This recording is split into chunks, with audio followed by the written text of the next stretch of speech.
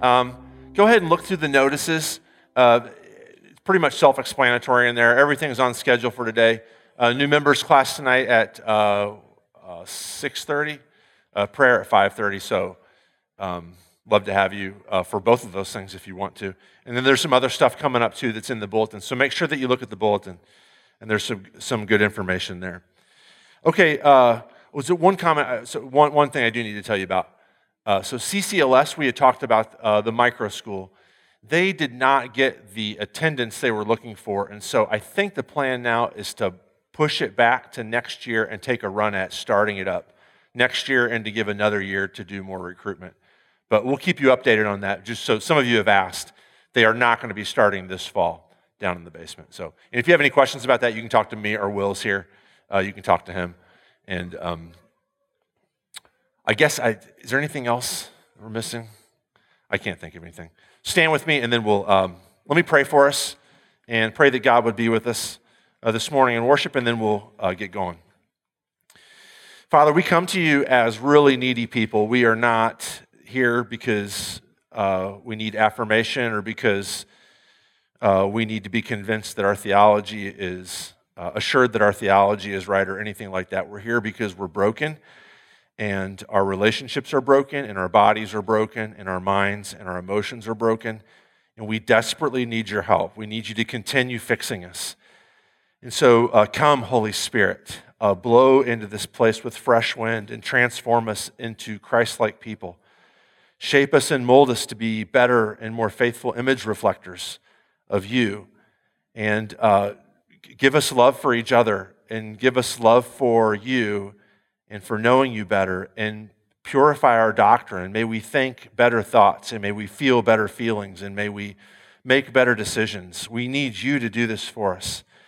And so we pray this in the name of the one who's promised to be our judge and to be our true king and to do these things in us and through us and for your glory and for our good. We pray this in Jesus' name. Amen. Let's continue in the name of the Father and of the Son and of the Holy Spirit. Amen. Lord, have mercy upon us. Christ, have mercy upon us. Lord, have mercy upon us. Let us then confess our sins to God our Father. Most merciful God, we confess that we are by nature sinful and unclean. We have sinned against you in thought, word, and deed, by what we have done and by what we have left undone. We have not loved you with our whole heart. We have not loved our neighbors as ourselves. We justly deserve your present and eternal punishment. For the sake of your Son, Jesus Christ, have mercy on us. Forgive us, renew us, and lead us, so that we may delight in your will and walk in your ways to the glory of your holy name. Amen. Because of Jesus, God has forgiven all our sin. Hear the gospel of Christ from Psalm 103. The Lord is merciful and gracious, slow to anger and abounding in steadfast love. He will not always accuse, nor will he keep his anger forever. He does not deal with us according to our sins, nor repay us according to our iniquities. For as the heavens are high above the earth, so great is his steadfast love toward those who fear him. As far as the east is from the west, so far he removes our transgressions from us. As a father has compassion for his children, so the Lord has compassion for those who fear him. Amen. Please stay standing for the first hymn.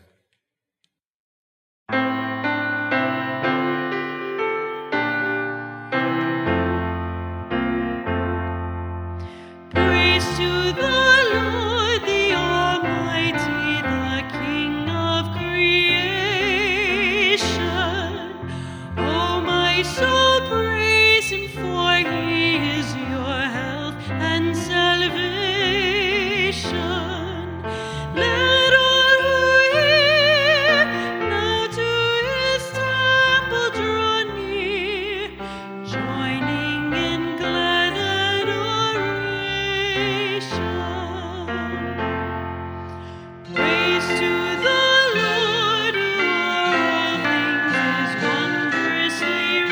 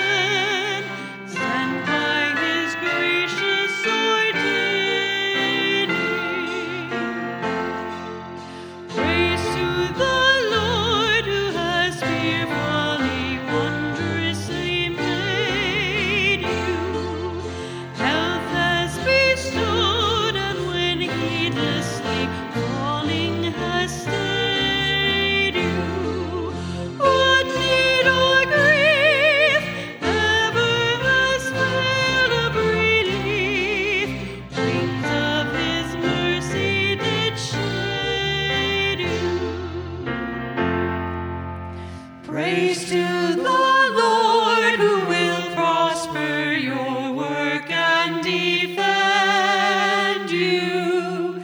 Surely his goodness and mercy shall daily attend you.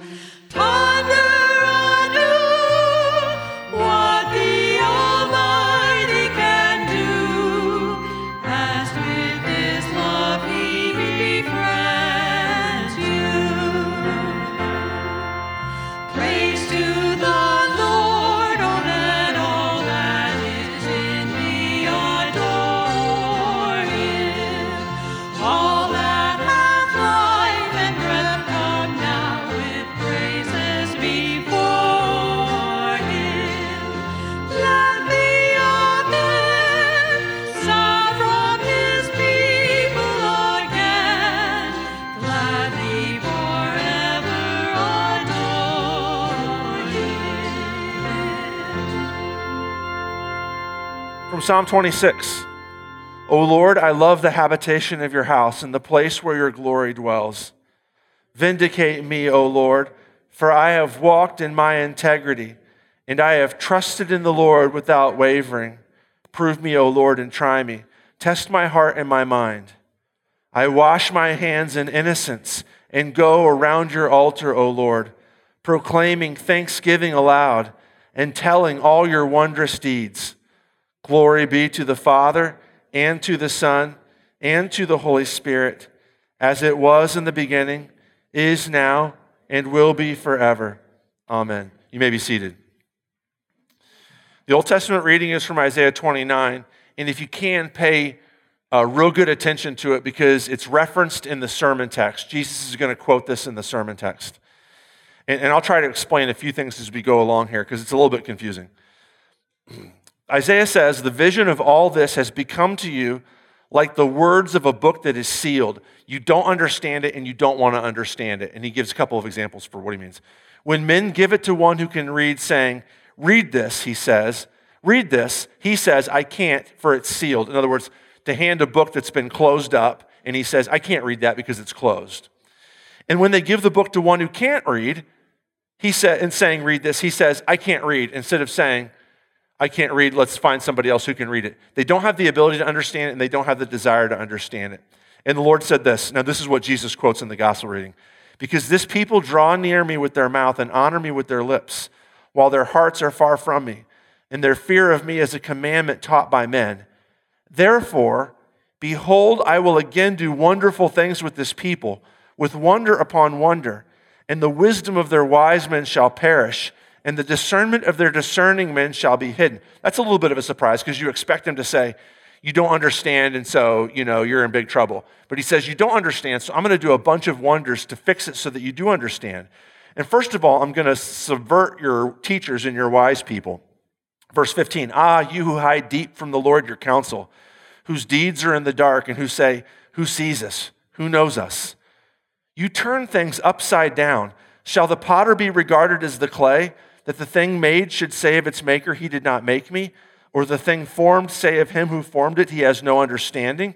That would be an upside down way of thinking about God, to think that we can use him for our benefit. Instead, he's the creator and we are the ones who've been created.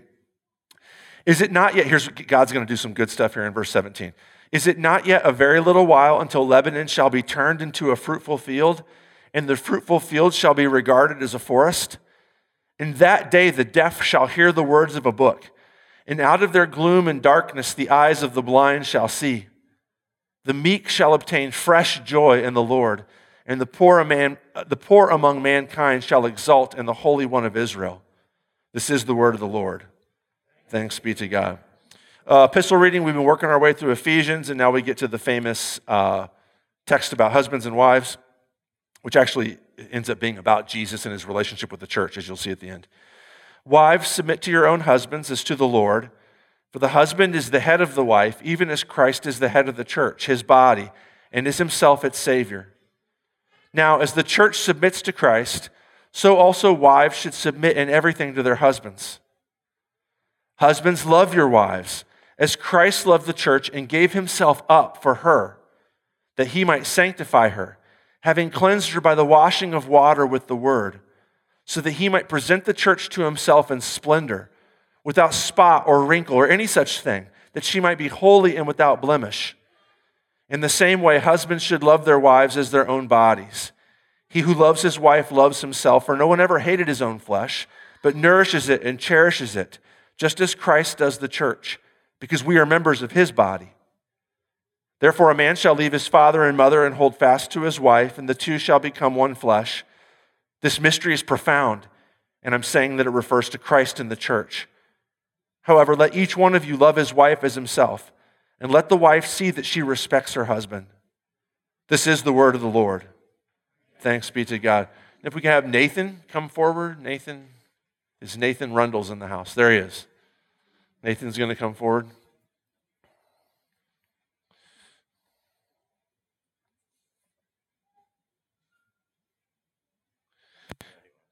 Come up here, stand on the other side. And Kai and Sandy, too.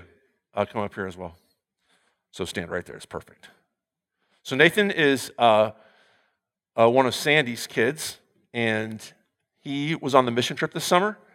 And Nathan's a believer in Jesus and a follower of Jesus and wants to be baptized. And so he's getting baptized this morning. Baptism, I just talked about this with Molly when Molly got baptized a few weeks ago, so I don't want to spend a whole lot of time on it. It's just to emphasize again that baptism, that what's happening this morning is Nathan's getting baptized, but it's not something that Nathan is doing. It's primarily in Scripture. It's always in the New Testament talked about as something that God is doing to Nathan. Baptism is never a work that we accomplish, to show off our faith or to demonstrate that we're believers. It's always a gift of God. And so when I baptize Nathan in a minute, I'm going to baptize him not in Nathan's name or in my name, but in the name of the Father, Son, and Holy Spirit who's baptizing Nathan. And what's happening is Nathan's a Christian. He believes in Jesus. The Bible teaches that, 1 Peter teaches that baptism saves by connecting us to the resurrection of Jesus. And so the gift of sanctification and holiness and grace is being, Nathan knows the Bible, he's read the Bible, he's heard the Bible taught. Now it's being applied to his skin physically, much like I said last week, talking about communion, much like a hug physically gives us God's love, gives each other our love for us. A communion and baptism give us God's love physically, the love that we already know exists because his word tells us. The other thing that it's doing, though, too, is that baptism is functioning as a sign and seal of the righteousness that Jesus has given Nathan by faith. And so basically God is putting his mark on Nathan. Nathan now has a new uniform. Nathan now, he's no longer playing on Team Nathan or, Team Money or Team Video Games or whatever team Nathan's been on lately. All those things are important now, but now his fundamental identity is he's a Jesus person. He's been called and marked by God. God's engraven him on the palm of his hands. And so, Nathan, receive the sign of the cross upon your forehead and upon your heart, marking you as one redeemed by Christ, the crucified and risen. Let's pray. God, I pray that you would be with Nathan and just where you've brought him and the love that you've given him through Sandy and through the youth group and through the church and through his friends, that you would continue growing him up in the love of Jesus Christ.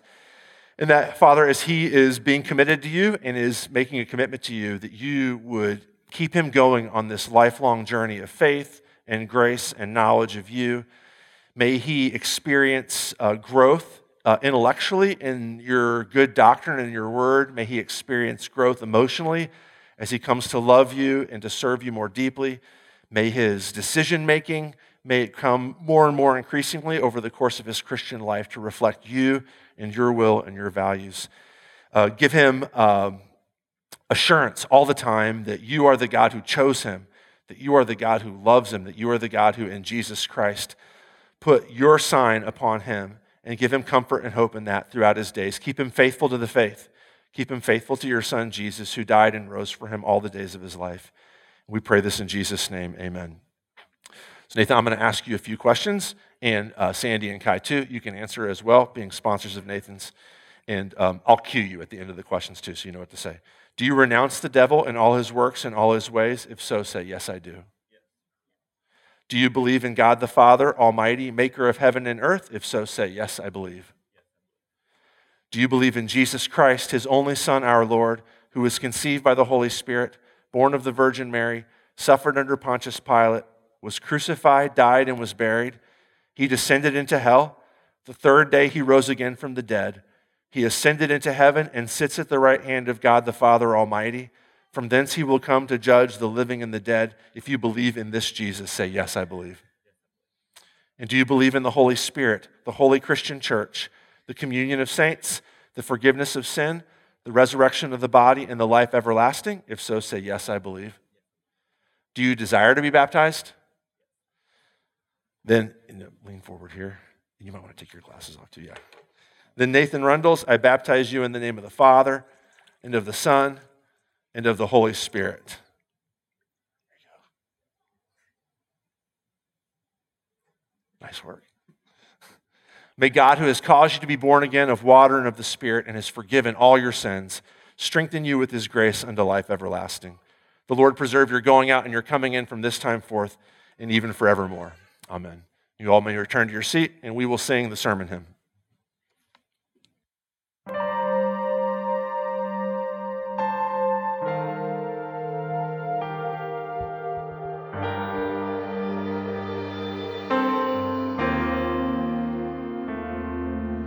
Speak, O Lord, as we come to you to receive the fruit of your holy word.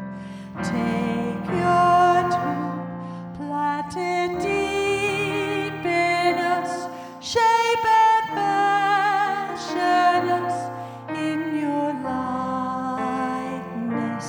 that the light of Christ might be seen today in our acts of love and our deeds of faith. Speak, O Lord, and fulfill in us all your purposes for your glory.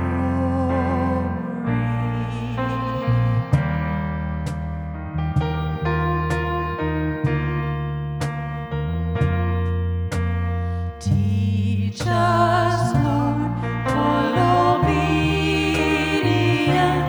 holy reverence, true humility. Test our thoughts and our attitudes in the radiance of your purity. Cause our faith to rise, cause our eyes to see your majestic love and authority. Words of power that can never fail. Let the truth prevail over unbelief.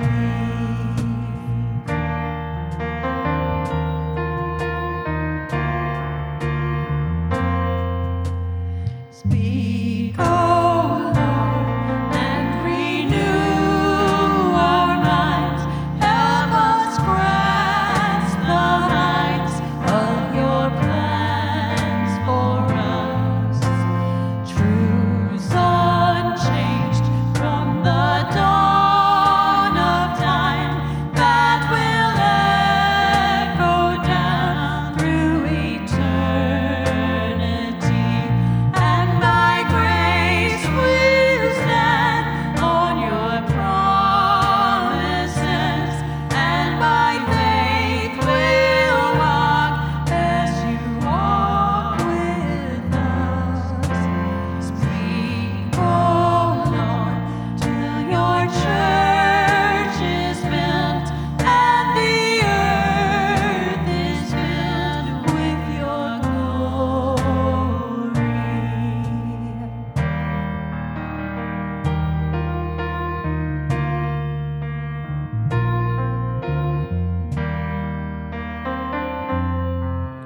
The Holy Gospel according to St. Mark, chapter 7. Now, when the Pharisees gathered to Jesus with some of the scribes who had come from Jerusalem, they saw that some of his disciples ate with hands that were defiled, that is, unwashed. And now for 2 verses, you see the little parentheses there in your bulletin. Mark's going to give an explanation for why the Jews washed their hands and stuff like that. This is one of the ways that we know that Mark was not written for a Jewish context. It was written probably for a Roman context, people who didn't understand anything about why Jews would want to wash their hands before they eat. For the Pharisees and all the Jews do not eat unless they wash their hands properly, holding to the tradition of the elders. And when they come from the marketplace, they do not eat unless they wash. And there are many other traditions that they observe, such as the washing of cups and pots and copper vessels and dining couches. And the Pharisees and the scribes asked him, "Why do your disciples not walk according to the tradition of the elders, but eat with defiled hands?" And he said to them, "Well did Isaiah prophesy of you hypocrites, as it's written." And then he quotes our text that we just read from Isaiah 29. "This people honors me with their lips, but their heart is far from me. In vain do they worship me, teaching as doctrines the commandments of men. You leave the commandment of God and hold to the tradition of men." And he said to them, "You have a fine way of rejecting the commandment of God in order to establish your tradition. For Moses said, 'Honor your father and your mother,' and whoever reviles father or mother must surely die. But you say, if a man tells his father or his mother, 'Whatever you would have gained from me is korban,' that is, given to God, then you no longer permit him to do anything for his father or mother, thus making void the word of God by your tradition that you have handed down. And many such things you do." This is the gospel of the Lord. Okay, you can be seated. So Jesus has been doing miracle after miracle and powerful deed after powerful deed. And then, we took a break for the past 3 weeks to look at John 6, where we explored what the miracle of the feeding of the 5,000 means. And Jesus says, essentially, "I'm the bread of life. You're not going to get it unless my Father, the Holy Spirit, draws me to you, and unless you feed on my flesh, unless you drink my blood, you will not enter the kingdom of heaven." We talked about that. And now we're back to it in Mark, going back to Mark 7. Jesus is going to continue his miracles. In a couple of weeks, we'll get to, he's going to heal the daughter of the Syrophoenician woman. But for the next 2 weeks, there's a conversation that Jesus is going to have with some Pharisees about, this is real interesting, Jesus is doing these powerful miracles. And so they've got a question, like, are you in or are you out? Jesus, are you on the good team or are you on the bad team? And so the Pharisees are going to come. That's basically what's happening this Sunday and then our text next Sunday as well. So, and the question of, which team are you on revolves around, do you wash your hands before you eat? Do you wash your hands before you eat? And I hope you do. I hope you do. But that's not the point of what Jesus is saying here. For the Jews, washing hands before they eat, you guys know this. I mean, you can sort of sense this from the text. It's really not about physical cleanliness, right?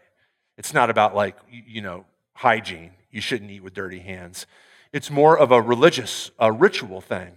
And so it's possible. So ritualistic washing, like this is described here, actually, interestingly enough, the word baptism is used here in the description of washing of hands.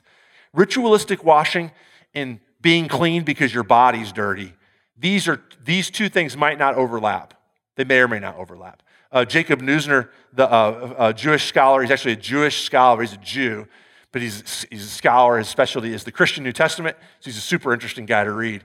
He says this, describing how this works. If you touch a reptile, in the Jewish, reptiles are unclean animals. If you touch a reptile, you may not be dirty physically, but you are unclean. If you undergo a ritual immersion, if you undergo one of these washings, you may not be free of dirt, but you are clean.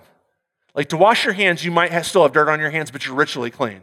But you might have squeaky clean hands. But if you, I don't know why you would touch a lizard, but if you touched a lizard, you wouldn't be allowed to enter into the temple because you'd be as clean as your body is. You'd be ritually unclean. You guys understand the point. A rite of purification involving the sprinkling of water mixed with the ashes of a red heifer probably will not remove a great deal of dirt, but it will remove impurity. So you understand the difference between dirt on the physical body and ritual impurity. That's what they're talking about here. Your disciples aren't ritually, they're not ritually cleaning their hands. Why is this so important to the Pharisees? I heard a lot of sermons like on text about the Pharisees, like over the course of my life. So if you didn't grow up in Christian church, this is going to be kind of weird to you. But if you did, you probably heard these sermons too about these Pharisees. Man, they're so petty and small-minded. Like, can you imagine being like, "Hey, have you washed your hands?" Like, that's so small-minded. Actually, it's not small-minded. The Pharisees are not dumb. They're also super sincere. I know Jesus is going to call them hypocrites in a minute, but what he means is we'll get to what he means in a second. He doesn't mean that they're like liars or that they're like faking it.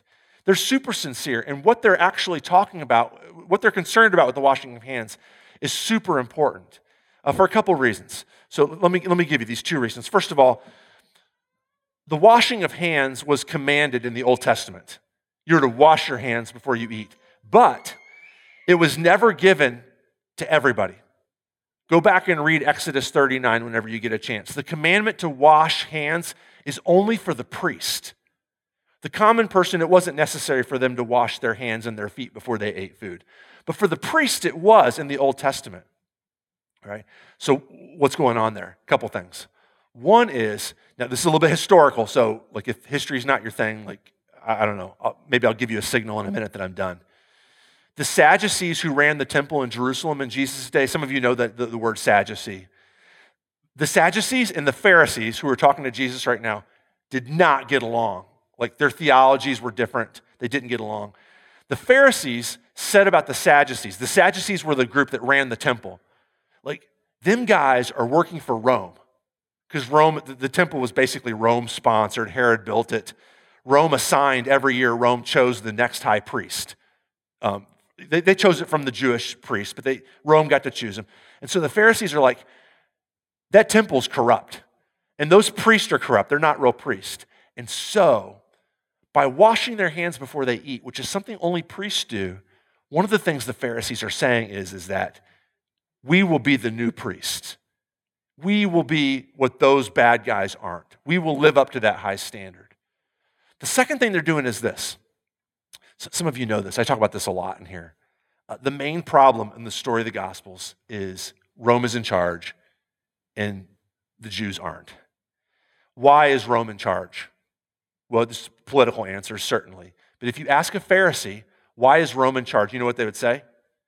Because in Deuteronomy 37, God told us that if we disobey him and we violate his commands, he's going to put foreign overlords over us and drive us into exile. And that's exactly what's happening. Why is Herod in charge? Why is Tiberius Caesar in charge? Because we have not obeyed God's laws. What are we going to do about it? We're going to obey God's laws. And we're going to take God's laws, and whatever God's laws say to do, we're going to do double.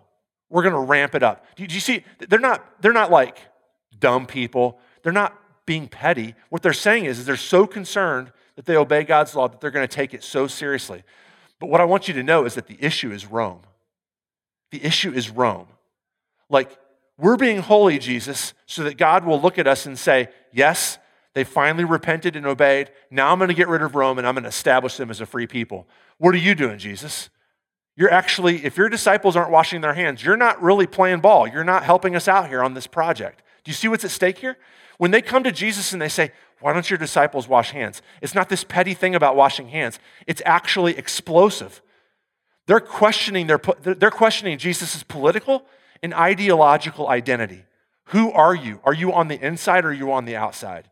Now, in case anybody in here might be like, that still feels petty to me. Like, washing hands, big deal.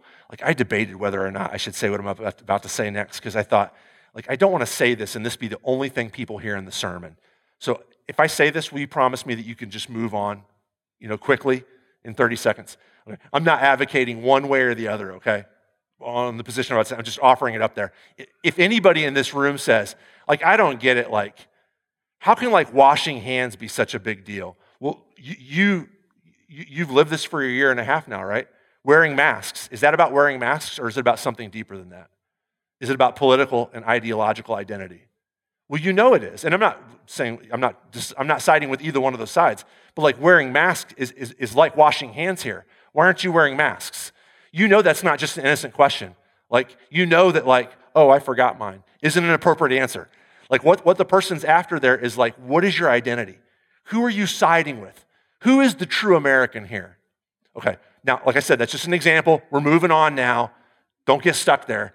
That's what the Pharisees are saying to Jesus. It's not just about clean hands. It's not just about a ritual. It's about whose side are you on? What's your identity? You know why?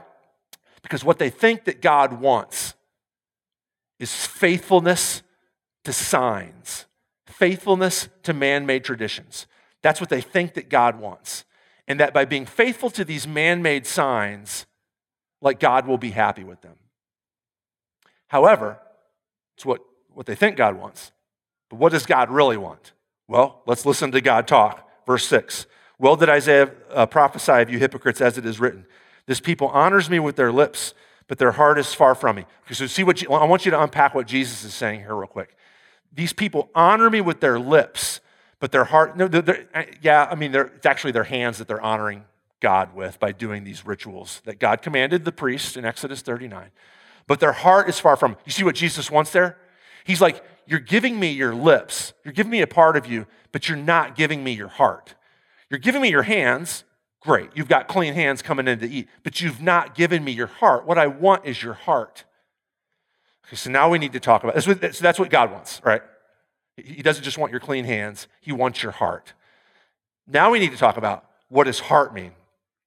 Because if I say to you, okay, so if you're not sitting in a Christian church and I talk about heart, almost all of us hear a mixture of emotion and decision-making ability. That's what, in our culture, that's what we usually mean by heart. Like if I say, follow your heart, or obey the dictates of your heart, usually what I mean is like, by the way, I would never say that. Don't follow your heart. Your heart is desperately wicked, Jeremiah says. But if I did say that, what I would mean is, like, look deep inside yourself. What do you really want?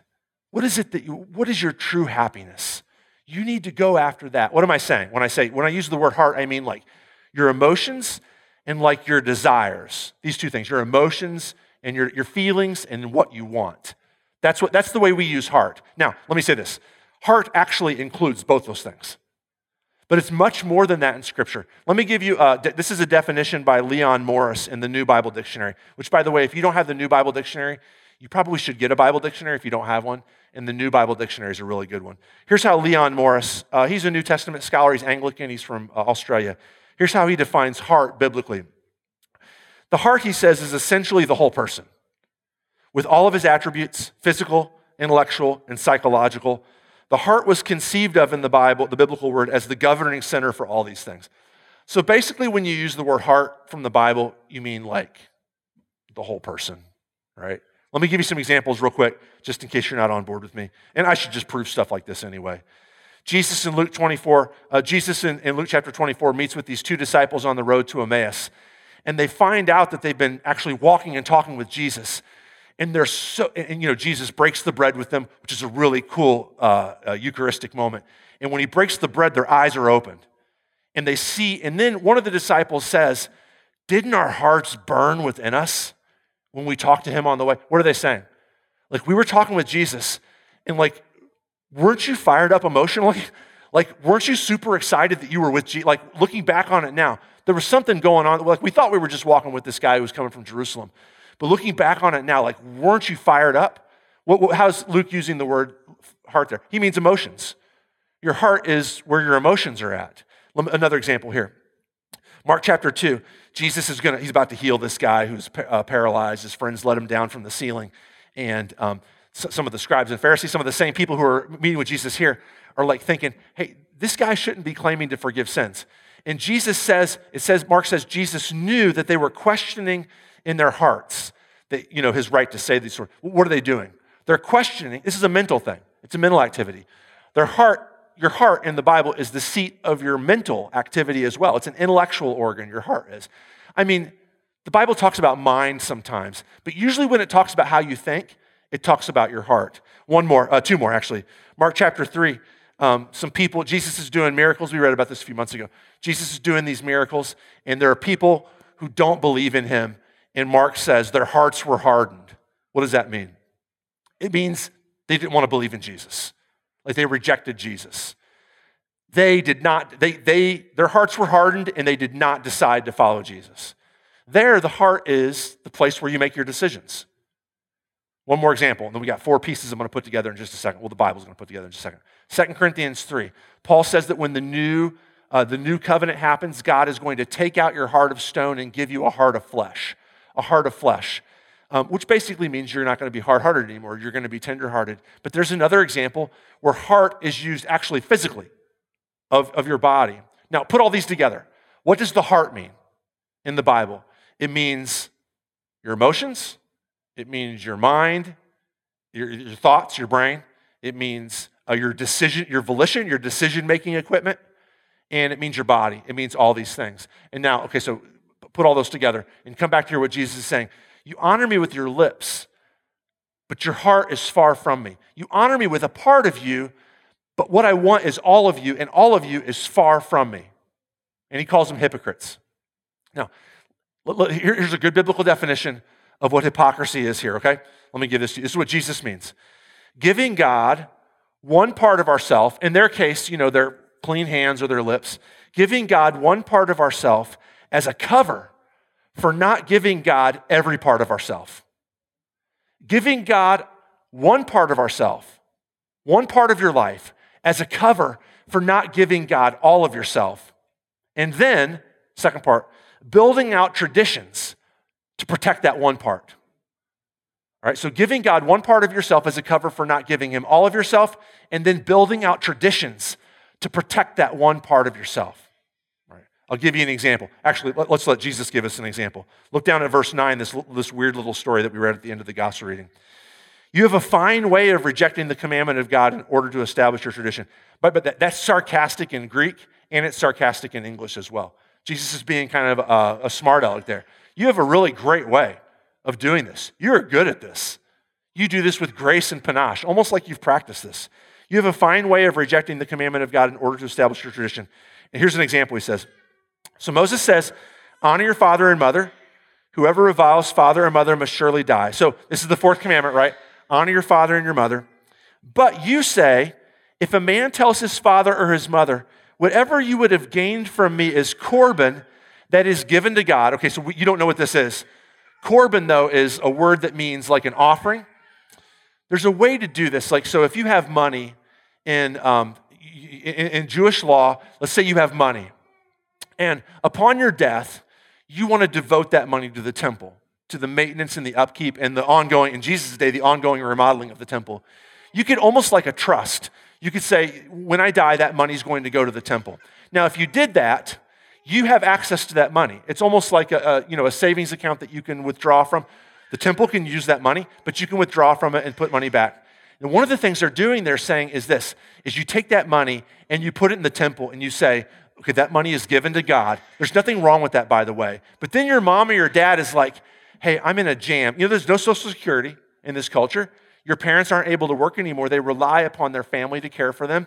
And you say, I'm sorry, but that money has been devoted to God. You're going to have to get help elsewhere. Jesus is saying what you're doing is you're taking this tradition of depositing money in the temple bank and using that, although it's fine. It's a good tradition. You're actually supporting the work of the temple, but you're using that to subvert the commitment that you made to obey the 4th commandment.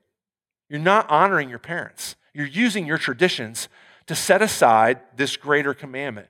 You're taking one part and you're building out traditions to protect that one part so that you don't have to obey on either other parts. Now, let's make this practical just for a second. And I'm about to do this, and sometimes I get in trouble doing this. I say get in trouble. Nobody's ever shot at me or anything like that.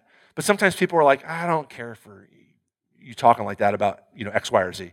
I'm going to try and bash on just about everybody for the next few minutes, okay? So if I'm bashing on your favorite brand of Christianity, just hold on. I'll get around to your least favorite in a minute if that makes you feel better. Here's what Christians do. The temptation, God delivers from this. The Holy Spirit is so powerful, and he works great things in our hearts. But our temptation, though, is to do this, is to take one part of who we are as human beings and emphasize that to the exclusion of the other parts, and then build up traditions to protect that one part, just like the Pharisees are doing here. So some elements of the Christian church are more like, you guys know this, you've been around, and a bunch of you have come from churches like this, are more emotional. And they emphasize like the emotional component of humanity and say, this is how you experience God. You really need to feel the power of God. You need to have these ecstatic experiences to the exclusion of other parts, right? And this is, God wants your emotions. Certainly, that's a part of your heart, but he wants the whole thing.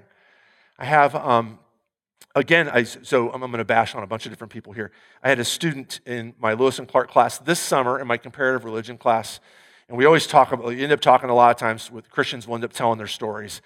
And so many of them are like, yeah, I used to go to church and I don't go to church anymore.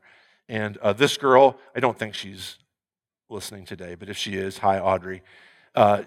She said, I grew up Pentecostal, and we emphasized a lot worship services and experiences, ecstatic experiences of the Spirit. But when I became a high schooler, I started to ask questions, and my church basically said, you're getting too close to doubt. What you just need to do is you need to get back to worship and experiencing these things. And then she said, I just ended up bailing. I need more than that.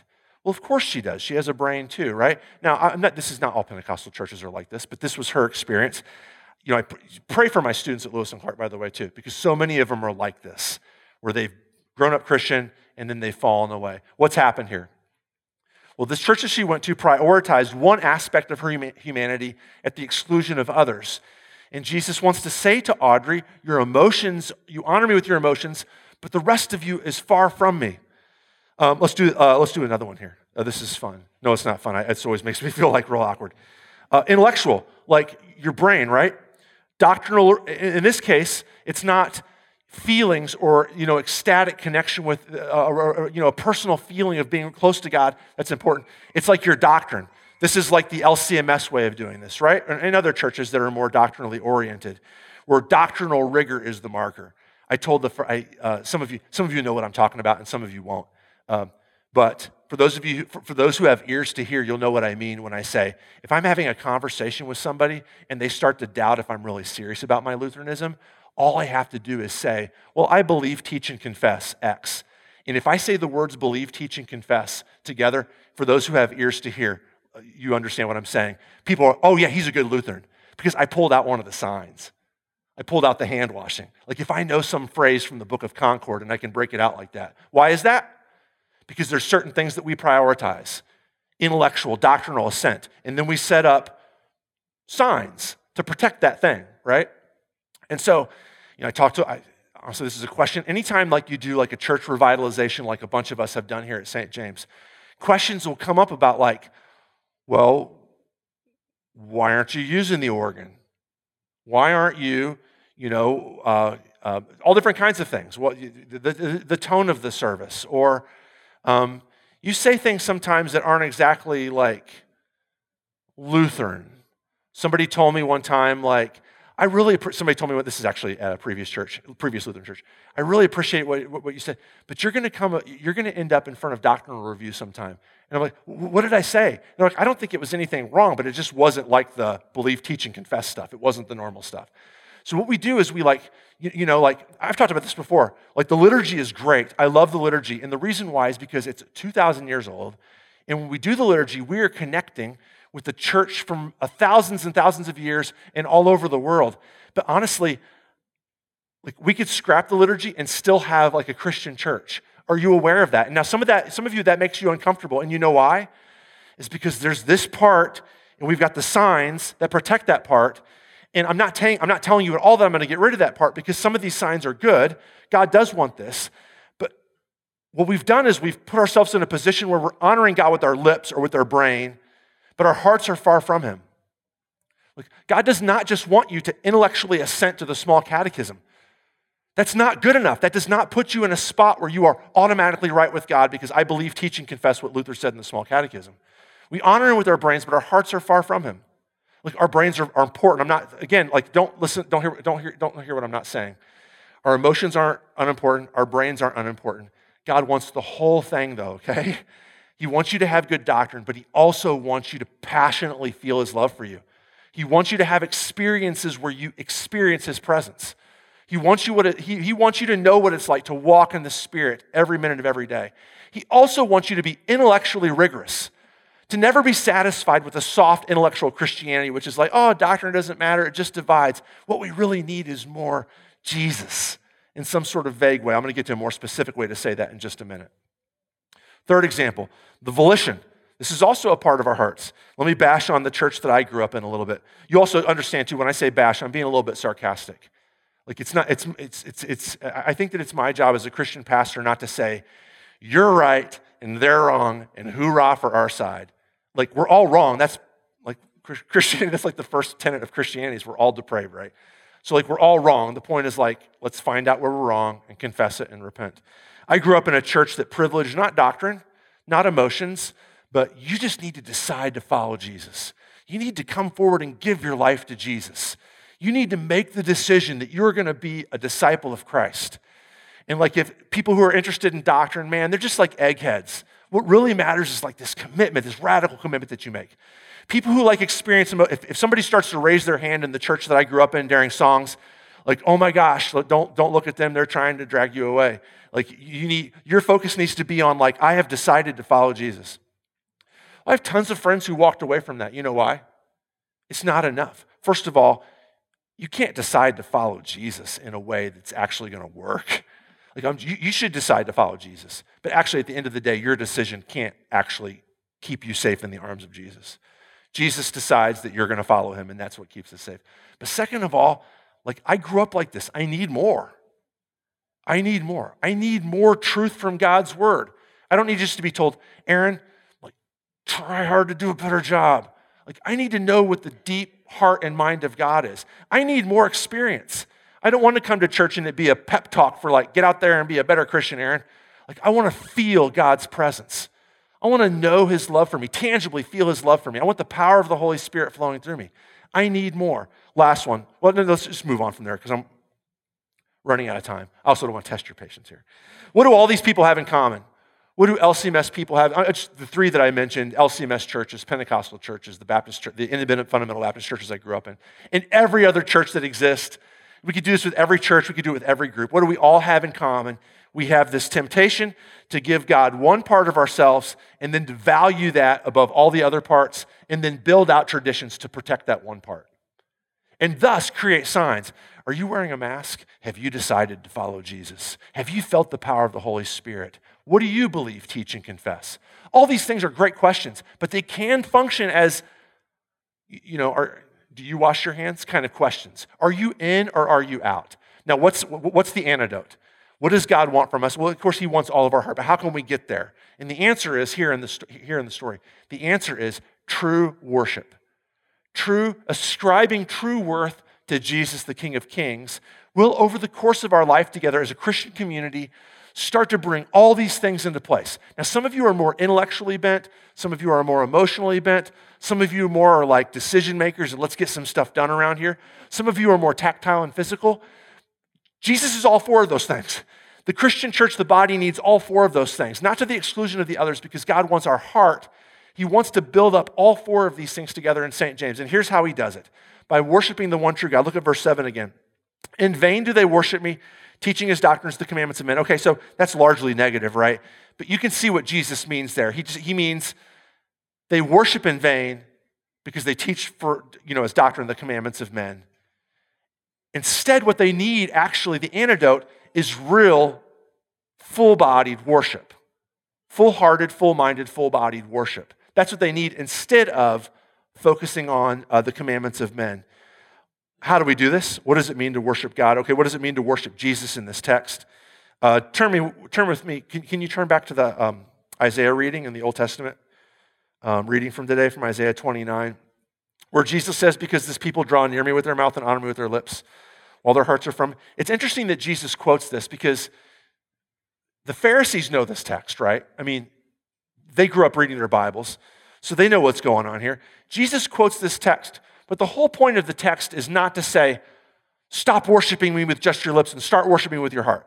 The whole point of the text is to say, you don't worship me with your lips, and so now I'm about to remedy that. And what's the remedy here? The remedy for their partial-bodied worship is not, okay, so some of you are more emotional and less intellectual, And the remedy is not like, okay, so maybe you should take a seminary class to really bone up intellectually. That's not the remedy. For those of you who are more like intellectual, not emotional, the remedy is not, well, maybe go to therapy and start like releasing your emotions. But these things may or may not be helpful. But actually, the heart of the remedy is Isaiah 29. Actually, let me just read it for you. The remedy is this. Look down at verse 18. In that day, here's how God's going to deal with the people who don't worship wholeheartedly. Verse 18. In that day, the deaf shall hear the words of a book, and out of their gloom and darkness, the eyes of the blind shall see. The meek shall obtain fresh joy in the Lord, and the poor among mankind shall exult in the Holy One of Israel. Who does that sound like to you? Well, it sounds like Jesus, right? I mean, when Jesus comes and he starts healing lame people and giving hearing to deaf people and giving sight to blind people and giving joy to the poor in spirit and lifting up the hearts of the political prisoners and the downcast, one of the things that he's doing is he's saying, this is me. I'm going to fix this. Look, you worship me just partially, and so you worship me wrongly. But turn to me. I'm the one who's here. He doesn't have directions for how to be a better Christian. He's saying, you want to be fixed? Me. Ascribe worth to me. That's your new sign. Your new sign is not hand washing. Your new sign is not that we have candles up here at the front of the service. Your new sign is not that the bozo who's up there preaching wears a stole. That's not the new sign. The new sign is Jesus of Nazareth. And all the other stuff may or may not be helpful. It doesn't matter if the organ is playing or if guitars are playing. It doesn't matter if we're sitting on pews or chairs. It doesn't matter if people bow when they come up for communion or they don't bow. It doesn't matter if I'm wearing the stole or not wearing the stole. All that stuff, if it helps you, awesome. If it doesn't help you, ignore it. What matters is Jesus of Nazareth, the one who can heal the whole world. See, here's my problem, is this stole doesn't actually make me love Jesus more. It serves a certain function, and if you want me to explain it to you, I can. I have what I think is a legitimate answer for it. These candles don't help me understand the doctrine of divine grace more. They serve certain functions. We can take them or leave them. Here's what I'm saying. The little signs that I set up to protect my Lutheranism, they don't actually save me. I'm a deaf man and a blind man and a lame man. I don't treat my wife right. I don't treat you right. I'm a thief. I'm a liar. I'm a coveter. I'm an adulterer. I'm a murderer. And washing my hands doesn't help me at all. What I need is the sweet blood of Jesus Christ. I need the power of the Holy Spirit. I need the love of God the Father. And when that all starts to come together and I realize that what this is about is this connection with the eternally wise God, intellect is certainly important, the eternally loving God, emotion is certainly important, the eternally physical God, the physicality of all of this is certainly important. Once I start realizing that this is not about me and my signs and my group and my are you in or you out, this is about Jesus. My heart will be turned to true worship, and then he's going to start bit by bit grabbing all those pieces. My mind is going to start thinking Jesus thoughts. My emotions are going to start feeling Jesus feelings. My decision-making equipment is going to start making Jesus decisions. My body is going to start doing Jesus things because he's the Lord of the universe. He doesn't want just our lips. He doesn't want just our clean hands. He wants our hearts. He's determined to do powerful things to them. That's what his kingdom is about. All right, stand with me and let's pray, then have communion.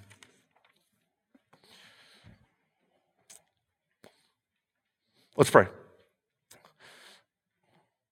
God, we thank you that, again, I prayed this same prayer to you last week, Father. We thank you that you are the God who fixes all of us, that you are the God who's determined to, with your body, heal our body, with your soul, heal our soul, with your mind, heal our mind, with your emotions, Jesus, your pure emotions, heal our emotions, with your perfect decision-making equipment, Holy Spirit, to heal our decision-making equipment.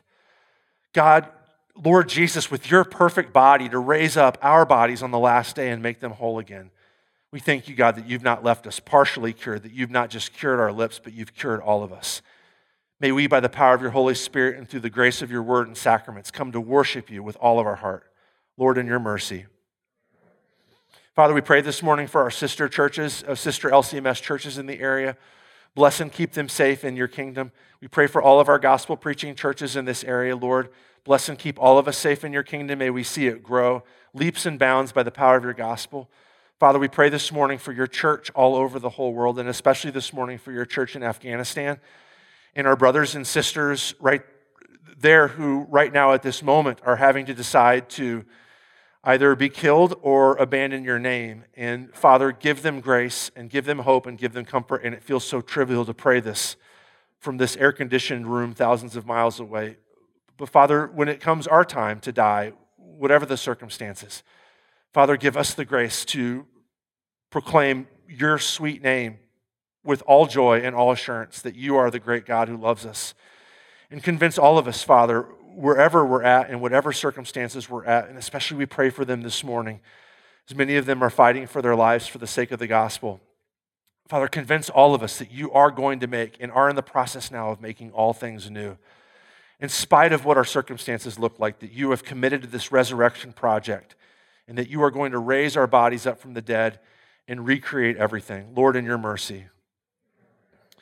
Father, we also pray as we begin another school year here, for all the students here, for the kindergartners and the grammar school kids and junior high and high school and college kids and grad students who we have here, that you would bless them and strengthen them this school year as they study.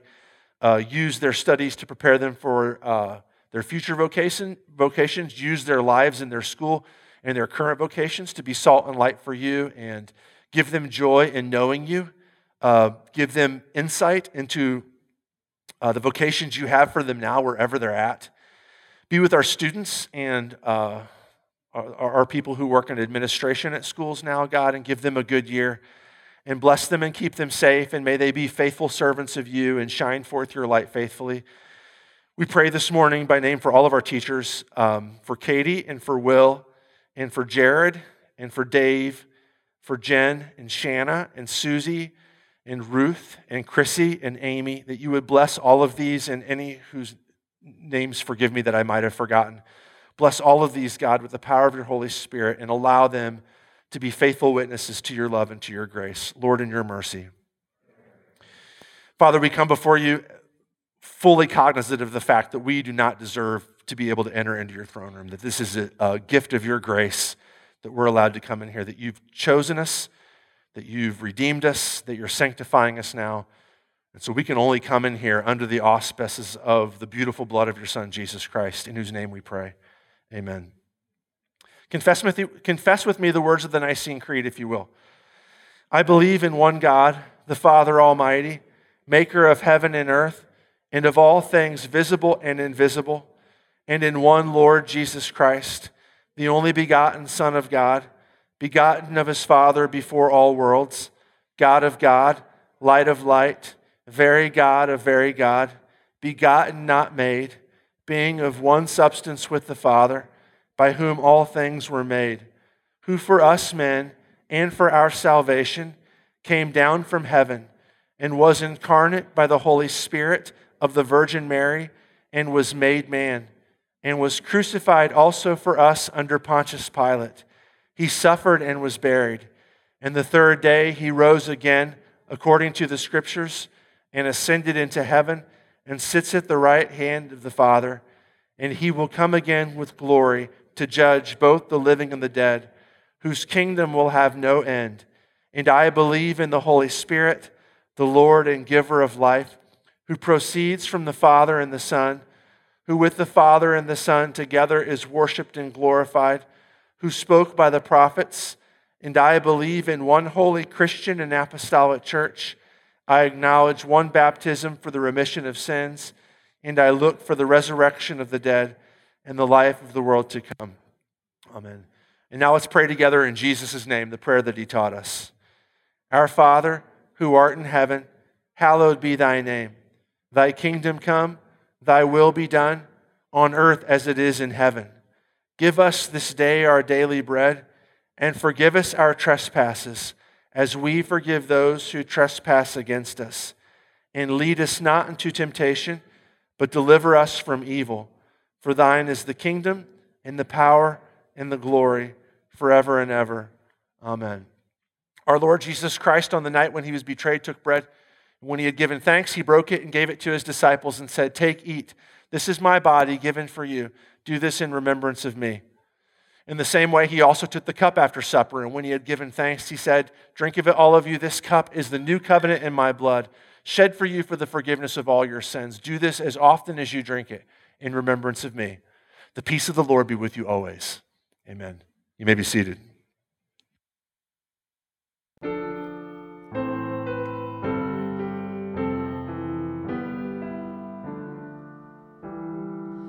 What wondrous love is this, oh my soul, oh my soul. What wondrous love is this, oh my soul. What wondrous love is this that caused the Lord of bliss to bear the dreadful curse for my soul, to bear the dreadful curse for my soul.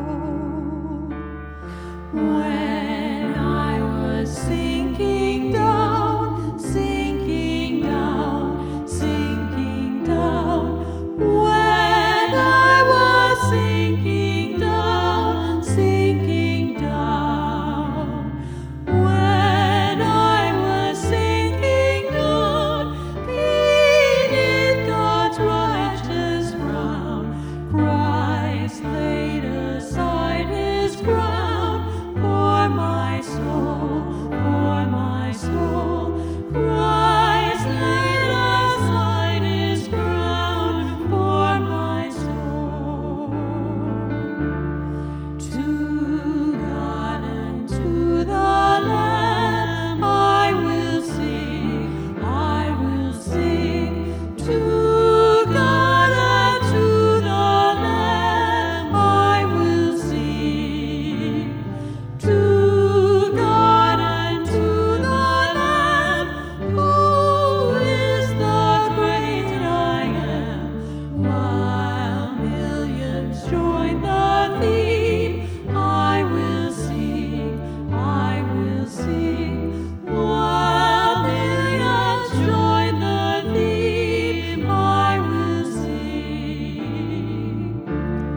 And when from death I'm free, I'll sing on, I'll sing on. And when from death I'm free, I'll sing on. And when from death I'm free, I'll sing his love for me. And through eternity, I'll sing on, I'll sing on. And through eternity, I'll sing on.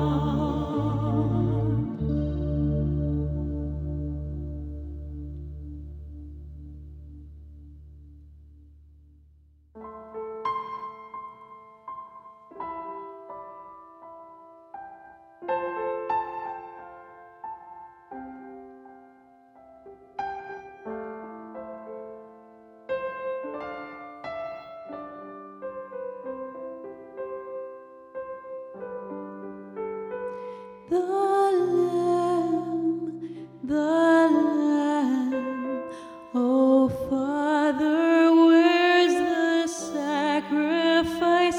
Faith sees, believes, God will provide the Lamb of price. Worthy is the Lamb whose death makes me his own. The Lamb is reigning on his throne. The Lamb, one perfect final offering. The Lamb, let earth join heaven his praise to sing. Worthy is the Lamb whose death makes me his own.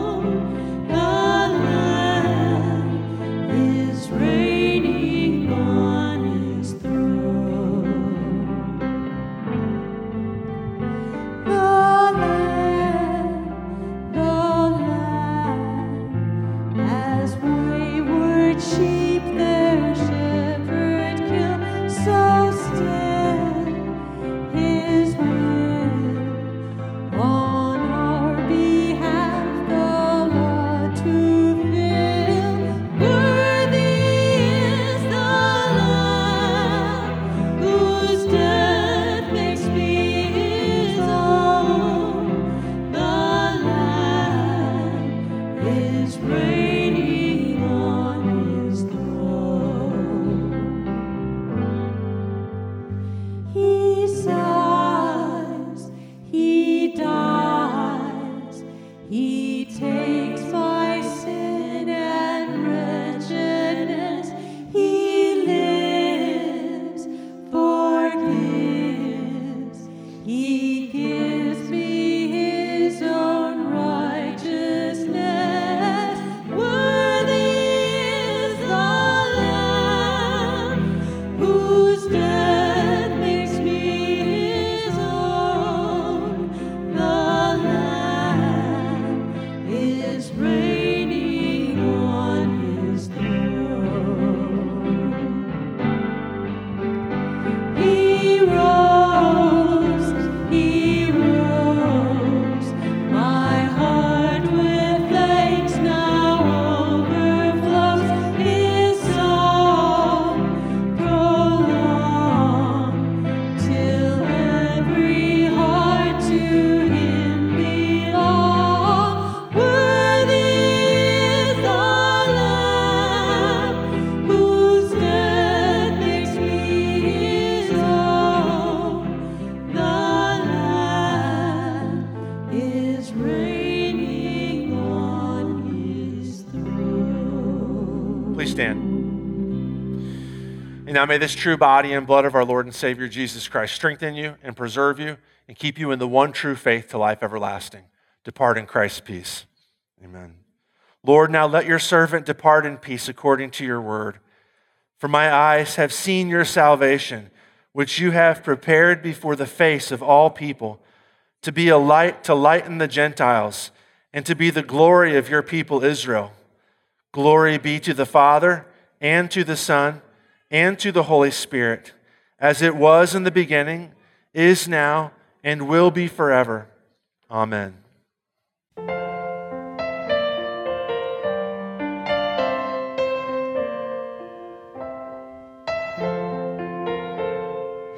Go, my children, with my blessing, never alone. Waking, sleeping, I am with you. You are my own. In my love's baptismal river, I have made you mine forever. Go, my children, with my blessing, you are my own. The Lord bless you and keep you. The Lord make his face shine upon you and be gracious unto you. The Lord look upon you with his countenance and give you peace. Amen. The odds are that there's somebody in this room that you've never spoken to before. Like, make it sort of a scavenger hunt game to find that person and start talking to them. Go in peace.